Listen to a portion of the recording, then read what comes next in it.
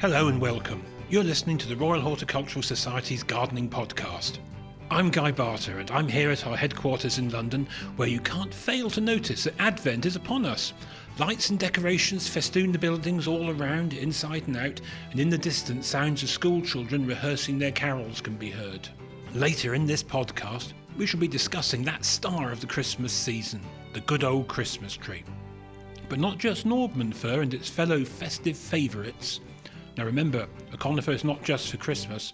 We'll be taking a winter walk at Wisley to discuss a range of trees and shrubs that can add interest to your garden throughout the year. But first, let's visit another group of enthusiastic garden lovers in Bedfordshire. The RHS works to help encourage, advise and provide resources to gardening groups across the UK. One such community group is Incredible Edible Dunstable, a group of neighbours in Bedfordshire who've come together to cultivate a piece of underused public land with the help of local businesses and the RHS.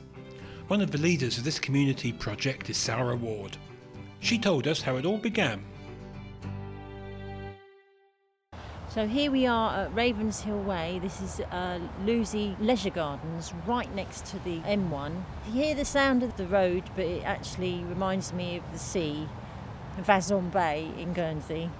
This allotment here at Lucy Farm in Luton is where it all started from. I rented this allotment back in 2007, and I used to have it for my family on my own, and I used to run it quite happily. And then I found out about no dig, and I converted my allotment to no dig, where you just apply the compost on the top and you don't have to do your single digging and your double digging, and you save your back a lot of hard, pain. And then I got the chance to actually meet the man that introduced us to no dig, Mr. Charles Dowding, and he let me go and work at his farm for a day. And he did mention, don't you grow your veg a long way away from your home? And I thought, well, yeah, I suppose I do, but what else can I do? I've got no, my garden's tiny. Anyway, it was something at the back of my mind, and it was on a very cold, wintry, horrible January day. I was doing my husband's bookkeeping, and I just come across Incredible Edible Todmorden, and it was the 4 words: make your landscape edible. There was a piece of land at the top of my road. It was doing absolutely nothing, and I thought, right then. And Mr. John Crawley at Dunstable Council put together a document for Central Beds Highways, who were the actual landowners of the site, and after 5 months they said yes. And we got, I suppose it must be about 250 square metres of land, but it was totally overgrown with brambles and lots of rubbish, and we did have to spend quite a long time clearing it, but you'll see it later, and some pictures of what it used to look like and what it looks like now. I'm Emma Dixon, I'm at Incredible Edible Dunstable, and I'm just helping to tidy up the garden at the moment. We've had a big fall of autumn leaves, so I'm helping to tidy those up before we move on to the next job. It's about meeting the community but also giving something back, and not only that but using spaces for sort of green space, and I think the nature and the environment is really important. So I thought it'd be great fun to get involved. Sarah, who set it all up, is really enthusiastic, and meeting her, she's just a force to be reckoned with. She sort of gets the council involved, we get the mayor to come and visit, and it's just such a great community event really. And you also get freshly grown fruit and veg that you've grown yourself, and that's something to really feel proud of.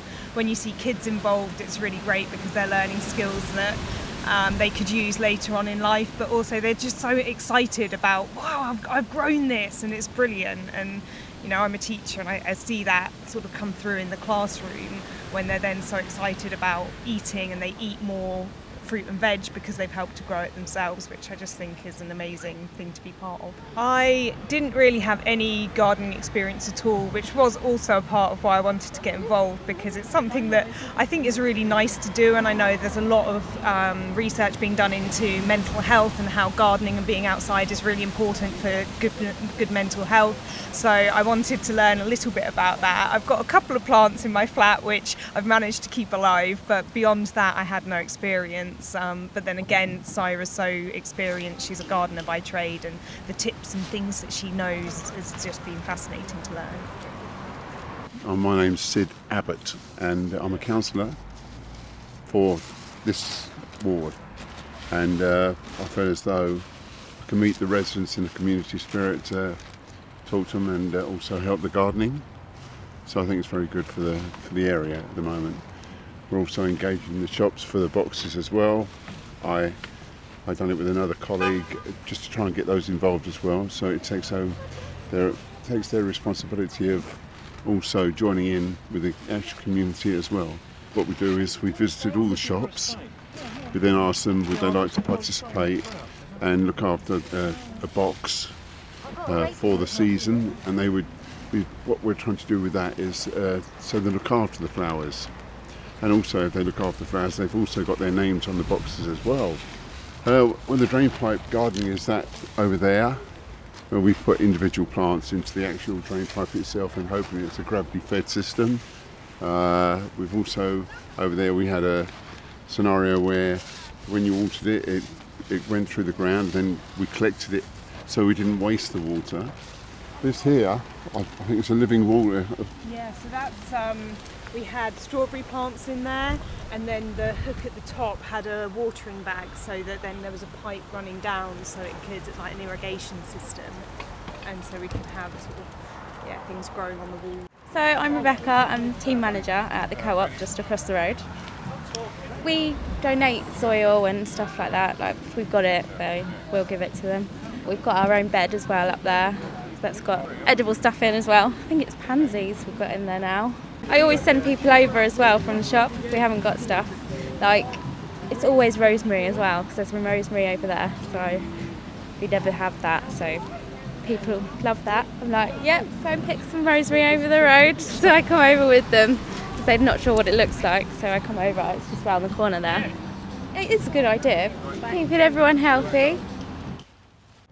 2 years ago, John Crawley, the guy from the council, sent me an email from Grassroots, the magazine that the RHS make, and they were asking for projects that could do with £500, and I quickly applied.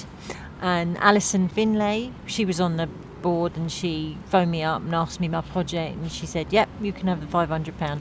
And we put together 7 wicked raised beds along Catherine Drive, and these beds have reservoirs that you put a timber frame all the way round, and then you line that timber frame with builder's plastic, and then you put a shingle in, and then you line the shingle with capillary matting all the way round the inside of the builder's plastic, and then you fill it with your organic compost, and you have an overflow pipe, so when it rains the plants don't get flooded because the water will drain off. And we've managed to get each shop, there's 13 shops down our parade of shops, and 7 of them took ownership of these little beds. So we're communicating with the businesses, and it's a shared responsibility, and we're all talking to each other about being a community, and it's made us a lot stronger. At Christmas time they all come out their shops and they decorated their beds with Christmas jingly bits and sparkly bits, and we awarded the best dressed bed with an award, and the mayor gave it to them, and we all had music and cake, and it was wonderful to do that on our Christmas Come and Grow. This garden is free, and it's beautiful, and it's for everybody. So we've learned how to do woodwork, people have learned how to do gardening, propagating strawberries, cooking as well. We've shared recipes, and we've shared meals together. A stranger is your new best friend, and unless you put yourself out there, you're never going to meet them. So we have inspired quite a few little incredible edibles in the local vicinity.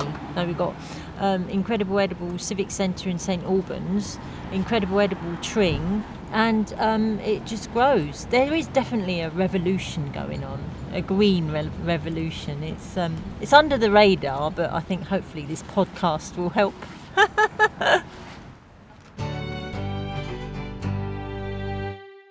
Incredible Edible Dunstable. If you'd like to know more about community gardening projects in your area, or how your existing group can receive information and support from RHS experts to help you grow, there's a range of information and resources on our website, rhs.org.uk/communities. Now, as promised earlier, Christmas trees. We joined Matthew Pottage and conifer writer and expert Adrian Bloom on a winter walk around Wisley. They share a passion for this popular but sometimes controversial evergreen. So my name is Matthew Pottage and I'm the curator of RHS Garden Wisley. And I'm Adrian Bloom from Bressingham in Norfolk, and I've been a nurseryman most of my life, and also it's 50 years to this week when I planted up my first conifer in Foggy Bottom in England, so it's 50 years old, Foggy Bottom. So we're standing at Wisley on our conifer lawn, which is one of the oldest original parts of Wisley. We're actually standing inside this giant Lawson cypress, which is about 110 years old. And what's fascinating and also quite fabulous about this is, Wisley is a collection of cultivated plants. It always has been, that's its history, and we don't take out plants that are unfashionable, so you can come to Wisley any time of the year to see a wide range of plants that are, it's timeless. And Adrian Bloom is with me today to, basically, we're going to have a walk around the garden and talk about some of the amazing qualities of conifers and why we're thinking about them this time of the year. Their structure, their colour, their texture can really add something to your garden.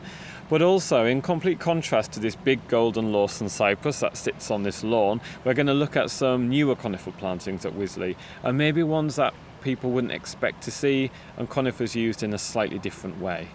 People that know the podcast, or maybe know me and my interest in plants, know that I do have a soft spot for conifers.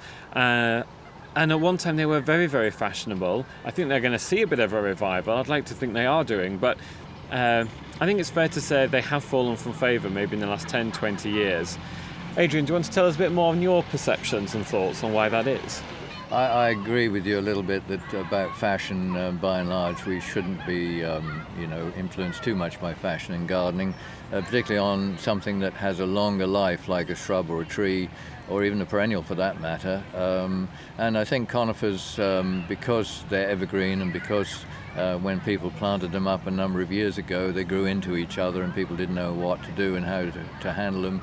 Plus, I think many people bought conifers which were not. It wasn't known, or they didn't take much note of how quickly it grew, that it quickly became a plant that didn't look very good in gardens. So conifers became, if you like, out of fashion and often didn't look very good in gardens. I've grown them for 50 years in the garden, and I've grown with them, if you like. So I've tried to sort of create the use of conifers in different ways that can stand the test of time. But of course we all have to take out really big trees and shrubs and so on in our garden, and there's a challenge there to have different things with it. So I think conifers now, you can consider using them much more with other plants than you used to, not just conifers or heathers, and they have a role to play, and that's really what I think both Matt and I are hoping to do with our various gardens.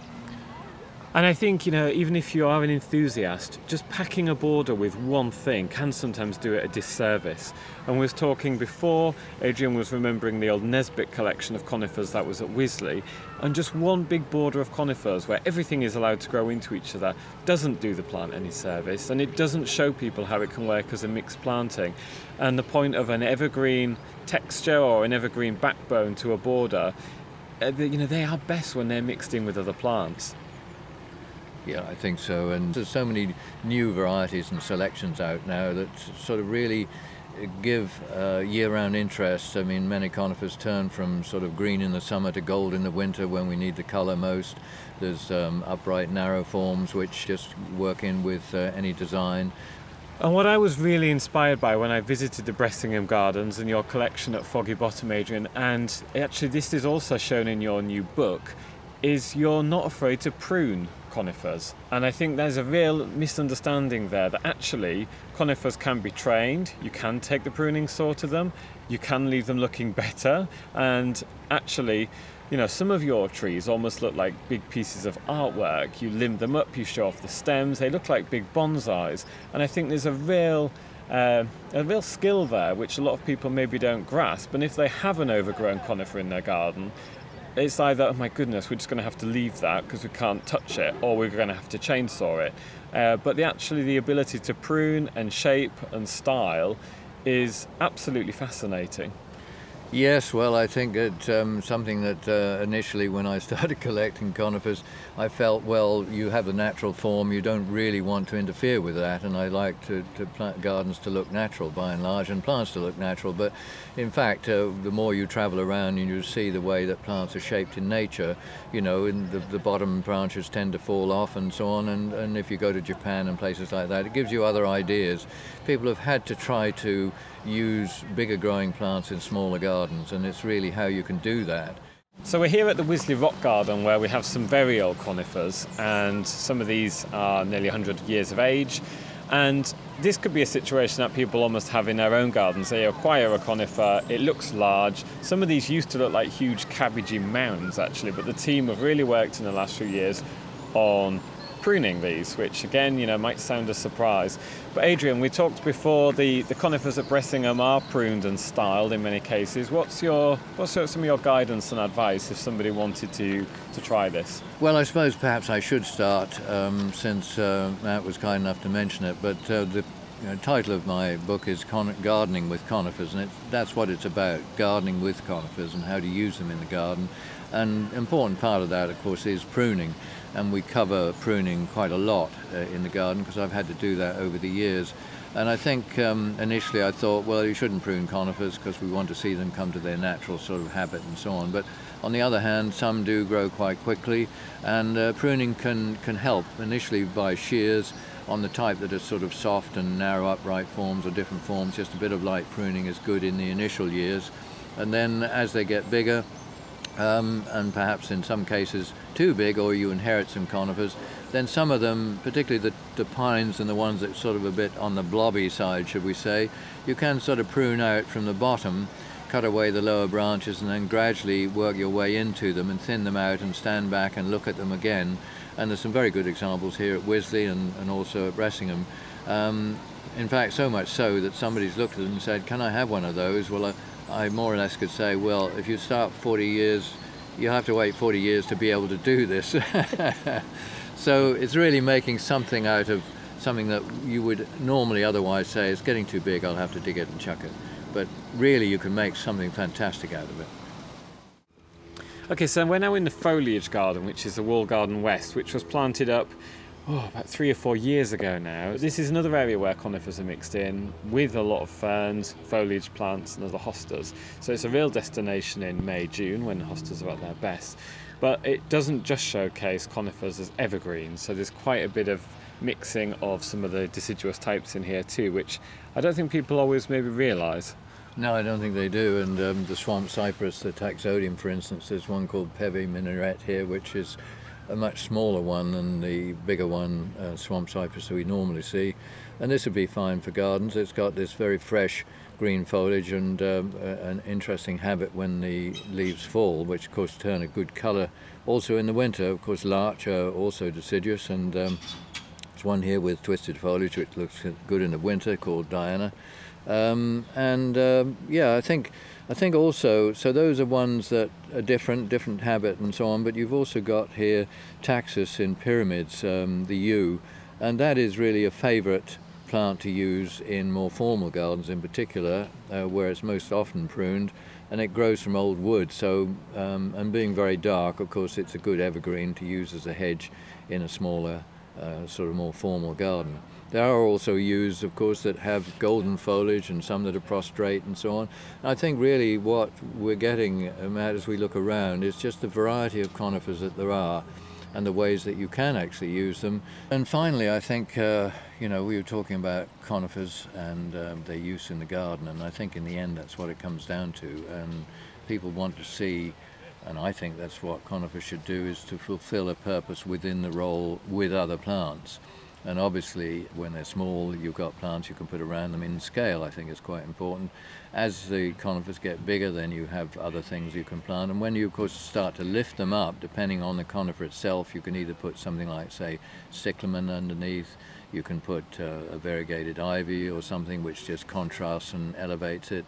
You can put something like a Brunner or Jack Frost with silver leaves. It depends how much space you've got, but they need to be able to put up with a reasonably dry situation, semi-shade and so on. But it really adds complete difference to your planting. And then if you can see underneath and through that plant, then it helps to complete the garden scene. Matthew Pottage and Adrian Bloom. You can find more information about conifers, how to choose and care for them, on the garden pages of our website. Elsewhere at Wisley, preparations for the Garden Glow illuminations are in full swing. Glow runs until the 3rd of January at Wisley, so do come and visit. There are also Glow events at RHS Gardens, Harlow Carr in Yorkshire and Rosemore in Devon throughout December.